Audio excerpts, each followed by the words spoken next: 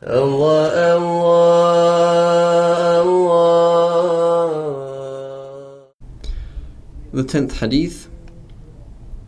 It's been narrated from Abu Hurairah, may Allah be well pleased with him, that the Messenger of Allah sallallahu alaihi wasallam said, Allah mighty and majestic has said, spend and I shall continually spend on you.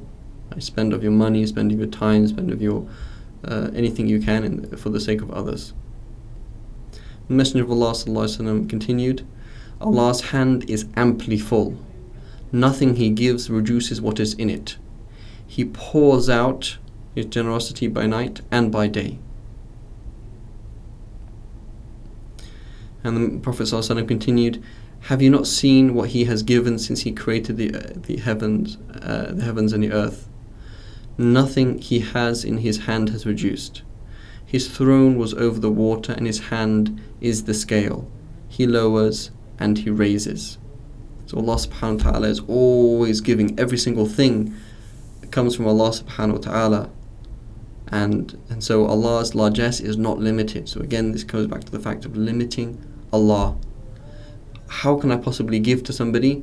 I don't have the money. How can I possibly give time and I don't have the time? You say no.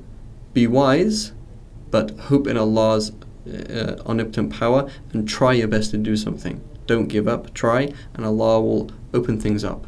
And this concept of trying to limit Allah's generosity or limit Allah's mercy or limit Allah's power, this comes many times in the hadith of the Prophet ﷺ.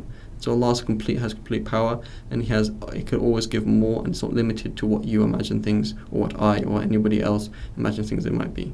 And His throne of ultimate power is over the water, and His hand, His omnipotent power, and His control is the scale of who should get what, and He is in control of everything.